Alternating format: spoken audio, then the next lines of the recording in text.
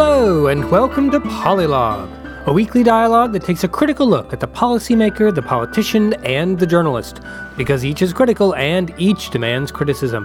I'm Brendan Steidle, your co-host and communications specialist in government, technology, and healthcare. Our goal for Polylog is to look at the policy and the framing of various instances of political journalism. Polylog is our attempt to find, praise, and demand constructive political dialogue. Today is Monday, May 16th, 2022, and while our family is still bonding with our new baby boy, I'm excited to bring to you part 7 of my Solving Guns project. This is a multi-part series that we're sharing first with our Polylog listeners, a project I've spent years on. The goal is to examine every form of gun violence, to go deep on the reasons why people own guns in the first place, and to find solutions without passing laws. Not because laws are a bad idea or a good idea, but because laws are not solving this issue right now. Whether you love guns or hate them, my hope is that the solutions here can unite those on the left and the right behind one goal, to save lives, something we can all agree on. You can find this project with written versions and some videos online at solvingguns.org. You can also find access to the 2,000 plus pages of facts and statistics that I leaned on for this project. So this is part 7, the second part of the multi-part discussion on reducing mass shootings without the need for gun control legislation. Last week we talked about 2 other types of mass shootings people often don't think of: mass familicide and gang-related and crime-related shootings. This time, mass public shootings. We're going to begin cracking open that issue. So let's go ahead and get started. Mass public shootings are terrifying. I think about them from time to time. In a public space, standing in a crowd, or shunted into a corner, waiting for an elevator, or sitting in a stadium, you can't help but think about them, because we've all read the headlines. We've all seen the pictures, and in some cases, the grainy video, the footage of a blurry figure stalking through the frame, gun in hand, blowing everyone and everything away in their path. Mass public shootings are why we have debates on guns today. We're not talking about gun control because we're trying to prevent bank robberies or muggings or home invasions or barroom brawls.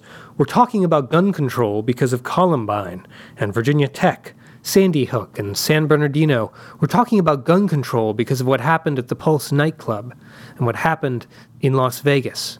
And what's bound to happen next week, next month, next year, that will turn a place name into a chilling reminder of inhumanity.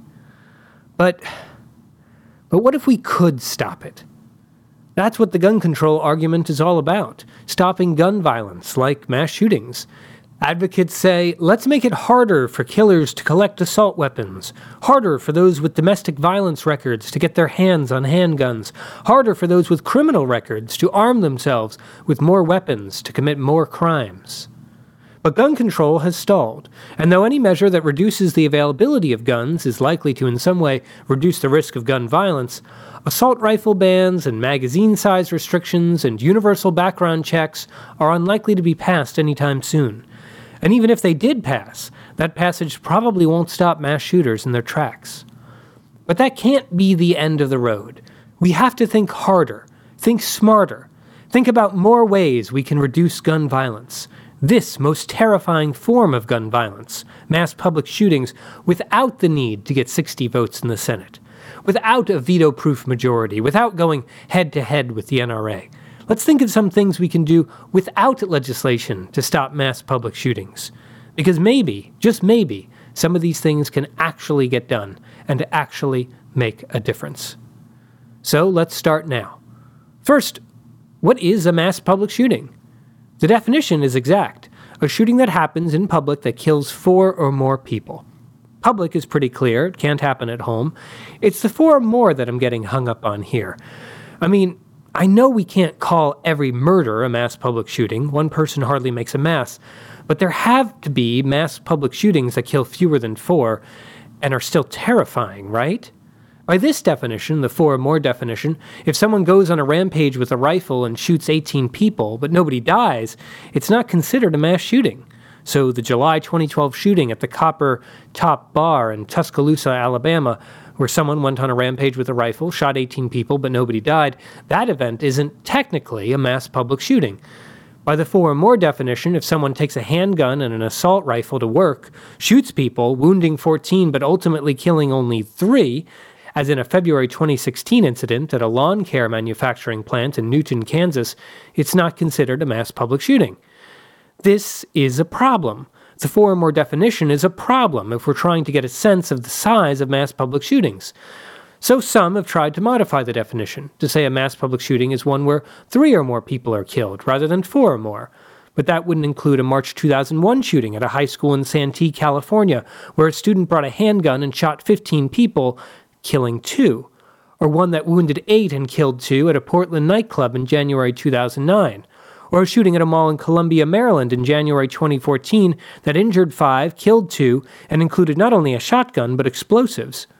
Or, in total, 130 other terrifying shootings over the last 15 years that just don't make the 4 or even the 3 casualty cutoff, but that in total hurt nearly 500 people.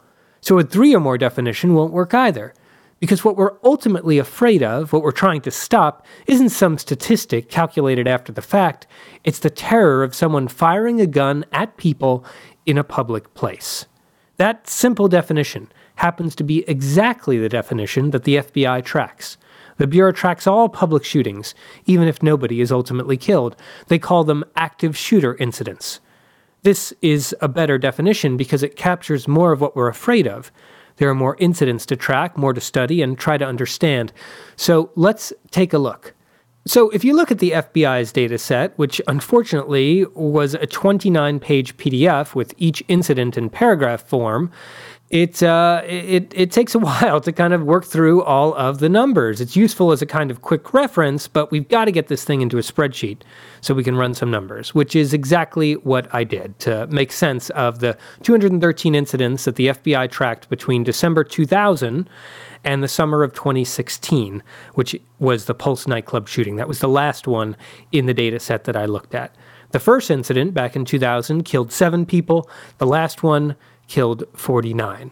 So it took way more hours than I thought, but I put together a spreadsheet with 213 rows across 43 columns, with over 9,000 little discrete cells of data. Yes, it was a lot of typing, a lot of data entry.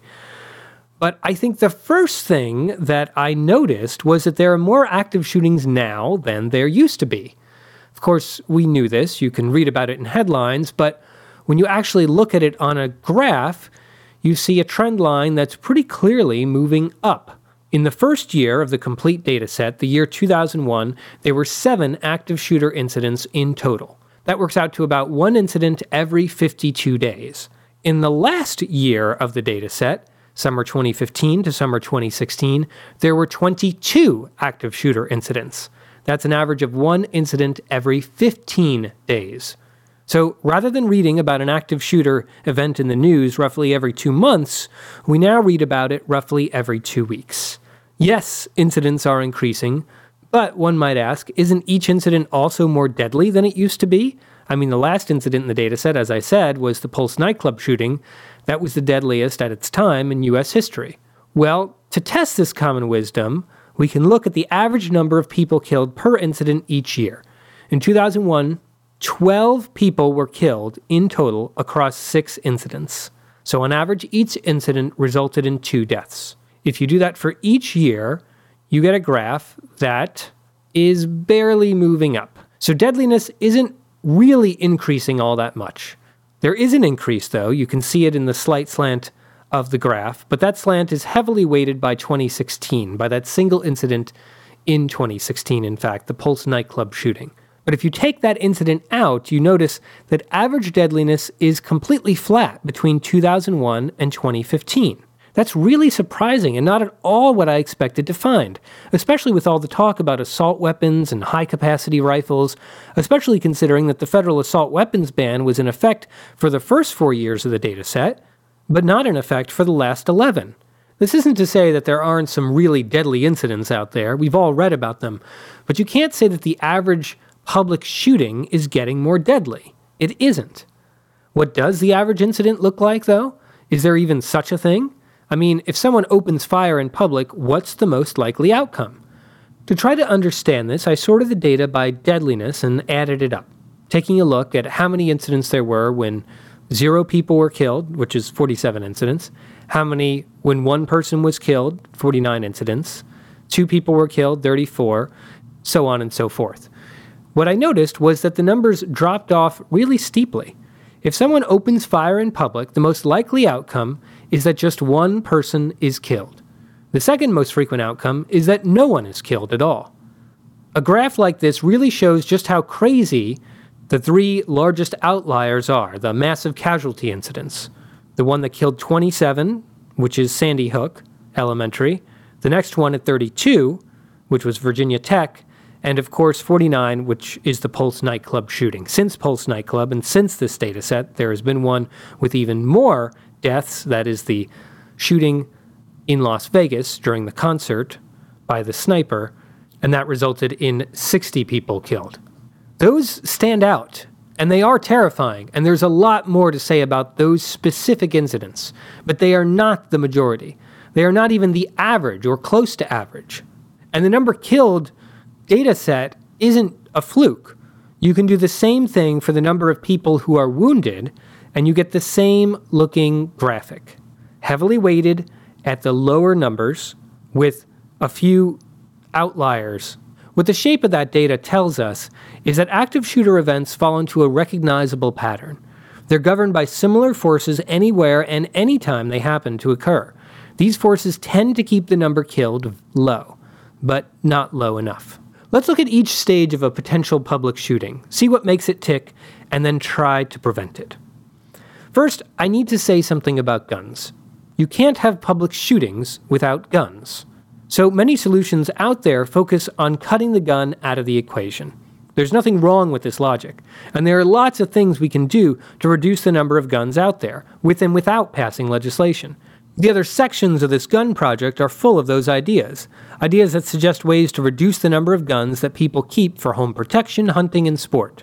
So I encourage you to look at those, because if implemented, each one of them could make a mass shooting less likely to happen. But I'm not going to repeat those ideas here, because here we are focusing in on active shooter incidents, which are different and provide different opportunities for reducing violence. So let's dive in. We'll start where many active shootings start, with the forces that act on an individual to make them frustrated. I say make them frustrated, but I should say make him frustrated, because nearly all active shooter incidents are perpetrated by men. 97%, in fact. So that over the last 15 years, the 15 years of our data set, there were only 7 incidents with women as the sole shooter. For comparison, when it comes to plain old murder, men make up 90% of offenders. So active shootings are even more dominated by men than other forms of murderous violence. The age breakdown is fascinating too, especially when you compare it to the US population. It's clear from that data set that from the teenage years through a man's 50s, the number of active shooters tracks very closely to the US population, with the only notable outlier being the 20s. Those in their 20s are 36% more likely to become active shooters than population numbers would suggest. At about age 60, people finally become less likely to commit active shootings as compared to population numbers, and it just keeps declining from there. This close tracking to the US population isn't at all what we see when we look at other violent crimes like murder. If you look at homicides compared to the US population, you notice, first, that the age 20s are just off the charts. The 20s are off the charts dangerous compared to the overall US population. Literally 2.5 times more people commit homicide in their 20s than population numbers would suggest. The teens and 30s track with population numbers, but once people get to their 40s, they become far less likely to commit homicide, and the numbers keep dropping from there. And again, when I say people, I mean men. So the biggest takeaways here: the 20s are the most dangerous decade, but in homicide, this is even more true. For regular murder, men become less dangerous by age 40, but for public shootings, the story is different. Men don't become less dangerous than their representation in the population until age 60, 20 years later. What does this comparison tell us? Active shootings aren't like other types of violent crime. They stand alone, and the forces that cause them affect men of all ages, from their teenage years right up to their 60s. What happens after age 60 that makes them drop off? Well, that's when men generally drop out of the workforce. If you look at workforce participation by age, you'll notice that there is a dramatic drop after the 50s. Just as mass familicide shootings were often caused by stress and anxiety within the family, mass public shootings are often caused by stress and anxiety within institutions like school and work. Once men age out of those institutions and reach retirement, their risk of becoming an active shooter drops too. So if we want to reduce active shootings, one thing we can try to do is reduce the distress that men feel at institutions like schools and workplaces. These institutions, by the way, account for 37.5% of all active shooting locations. We'll start with school. If we look at school shooters, we see that they tend to be outsiders. They either find themselves ostracized by their peers, ostracized by their teachers and the administration, or simply loners by choice. Ostracism isn't a fluke. School is kind of built for it. It's arranged in such a way that students are cut off from those they might find common interests with. For example, siblings are pretty much always separated, in different classes, different lunch groups, different breaks even. And close friends can often be scattered to different teachers and periods set at random every semester. Then there's the issue of age. The stratification by age creates institutionally enforced and sanctioned hierarchies of power. 8th graders are never in classes with 2nd graders, so they think they are better than them. 12th graders are never in classes with 10th graders, so these 10th graders aren't their peers and equals, they are by definition beneath them. So we have division by age, division by period, and there's division of space. The majority of school is taken up with time spent in the classroom, with limited opportunities to socialize. The day mostly looks like sitting at a desk, looking up at a blackboard while the teacher goes over the lesson. Maybe there's busy work with worksheets and quizzes, and maybe there's the occasional group project. But most of school is silent and sedentary.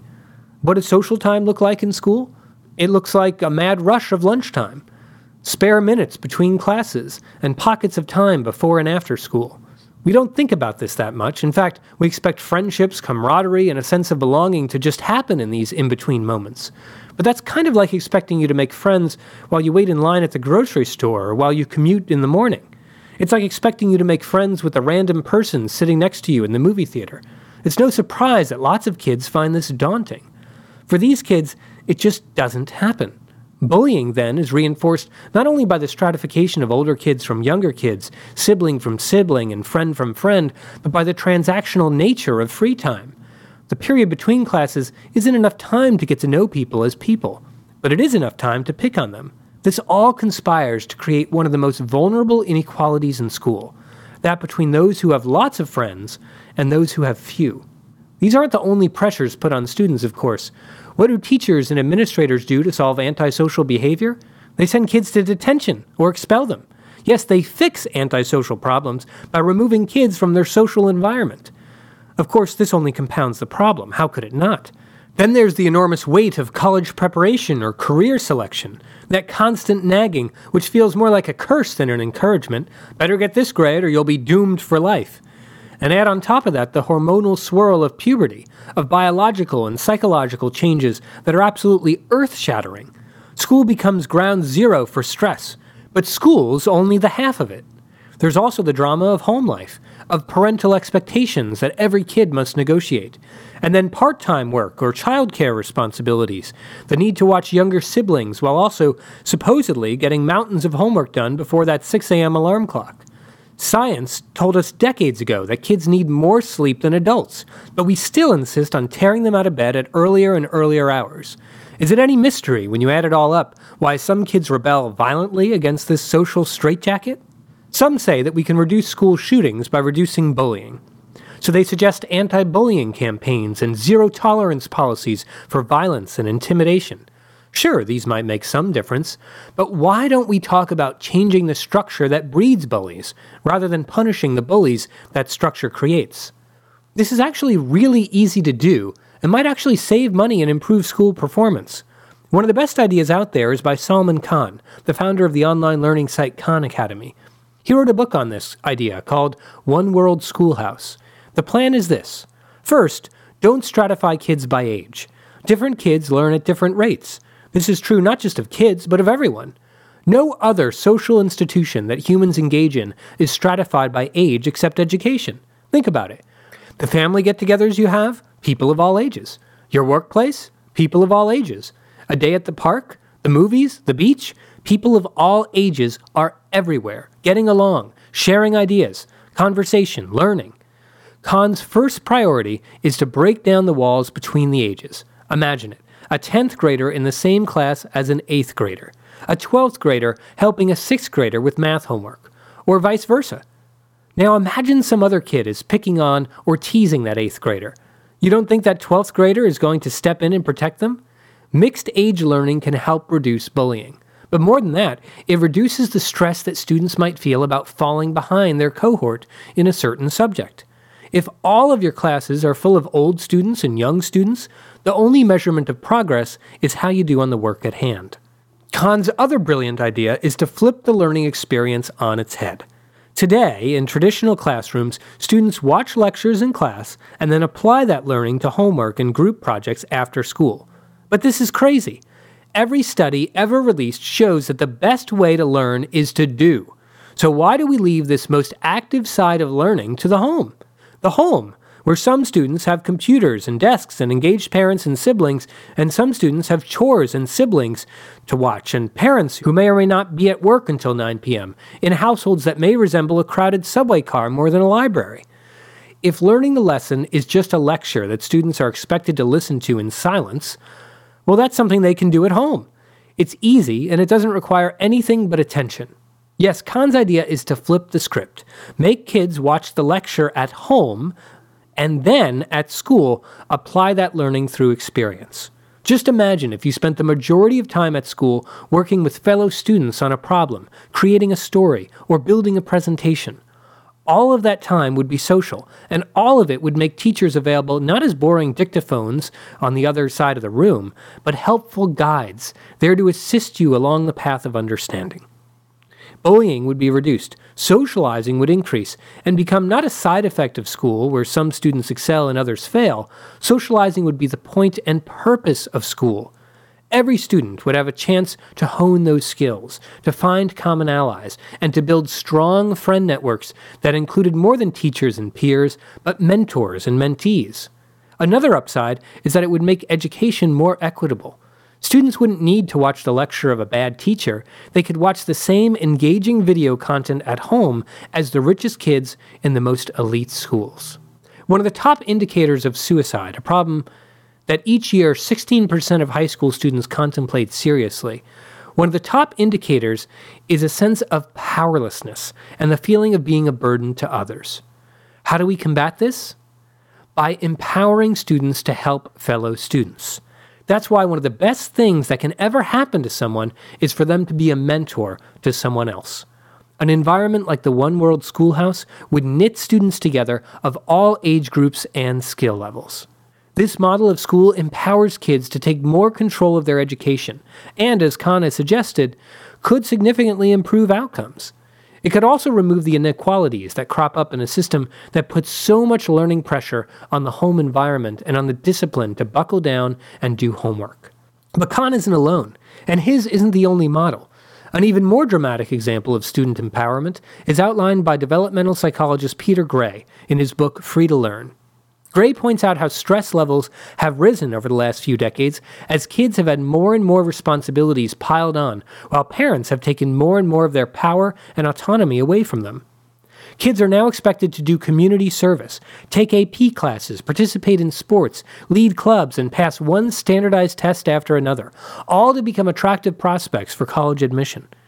They've been told that failure to get into college means failure in life, elevating each mindless worksheet and book report to a matter of life and death. At the same time, parents have restricted their children's autonomy at every opportunity. Fewer kids are allowed to walk to school, stay out after dark, or play in the front yard for fear of being kidnapped. As Steven Pinker notes, of course, a parent would have to leave their child unattended for 500,000 years for there to be a likely chance of them being kidnapped. So a few hours after school are probably safe. When kids sit inside and play video games, parents groan that they're microwaving their brains. But what other option do they have when so much freedom has been restricted? Gray writes that when kids were asked what they would rather do, play with friends outdoors or play video games, 86% chose hang with friends. But they often can't. Could this restriction, stress, and lack of autonomy lead to school shootings? Of course it could, and it does. Peter Gray's answer is a radically different model for education, one built on the Sudbury Valley School. Here's what it looks like. Imagine a big manor-like house filled with home-like spaces, large parlors and living rooms, dining tables and common areas, no classrooms with blackboards, no desks aligned in rows, no locker-lined hallways. Students wander in and out of the house and wide lawn, and they spend their day completely free to pursue their own course of learning. If they're interested in music, they research music online, try out some instruments, study lyrics, and get with other students to maybe make some music of their own. Teachers aren't teachers so much as learning guides who can help students with any subject. So a teacher might gather information on music history, find videos of musical performances, or take some of the kids to the symphony for a backstage tour. There are no limits placed on a student's curriculum. If they're 100% engaged in music at the moment, then they're allowed to pursue that interest as far as it takes them. For a week, a month, a year. How do kids learn about math? Well, music is mathematical, isn't it? How do they learn about language? Classical music is inspired by the same forces as classical literature, and popular music is filled with poetic techniques. Students at Sudbury schools aren't just taught by the teachers. They pursue their own learning, create their own projects, and learn from other students. That's what Peter Gray means by free to learn, and it produces graduates who are more confident, more mature, and more self-sufficient. This is the exact opposite of the rigid, structured environment of current schools. It's a place where kids don't need to lash out violently to assert control over their lives. They already have control over their lives, and they're ready to take that experience of control and confidence to whatever they set their life to next: college, vocational training, the military, or the job market. This school model isn't just preparing students for their next job, it's preparing them to be responsible citizens. Sudbury is built on a democratic foundation. Decisions are made by debate and democratic vote. And just as in America, it's a one-person, one-vote model. Each student gets one vote. Each teacher and staff member gets one vote. What this means, of course, is that the students have more votes than the staff. And these aren't kiddie votes. The entire school is run by this process, from activities and events to budgeting and the hiring of landscapers. Even the school's system for dealing with disputes and misbehavior, its judicial system, is built on rules and policies enacted democratically. Students are empowered then in every way they can be empowered, from what they learn to how they spend their time, from who they socialize with to what they vote for. One of the primary targets of school shootings today is teachers, because teachers represent authority and can be the bearers of bad news in a system designed to deliver bad news of all sorts: bad grades, bad progress reports, and write-ups for bad behavior. In Gray's model, and even Kahn's, teachers are there to foster student curiosity and help them learn more of what they care about, even if that's video games, or, in one of my favorite examples from the book, alcohol. Yes, one student at the Sudbury Valley School spent months studying alcohol production and actually built his own distillery, with teacher help. Now tell me, are you going to shoot the teacher who helped you build your own distillery? I don't think so. The lesson here is that we can make schools less dangerous by making them less awful, which is good because it not only saves lives, it helps to enrich them too. We can apply the same thinking to the workplace. But let's focus on that institution and the violence that happens in so many workplaces when we look at active shooting incidents next week. So that's it for the first part of our discussion on reducing active shooting incidents, or mass public shootings as people often think of it. Next week, we'll continue the discussion with a focus on workplaces and reducing those shootings, with ideas to do so without deploying gun control legislation. If you have any thoughts or feedback, you're welcome to email us at podcast@polylog.com. Remember, of course, you can find information about this project at solvingguns.org. You can tweet at me at bstidle, you can tweet at Naomi at sotonaomi_, and you can tweet at the show at polylogcast. Thanks, everyone, and we'll talk with you again next week. Bye.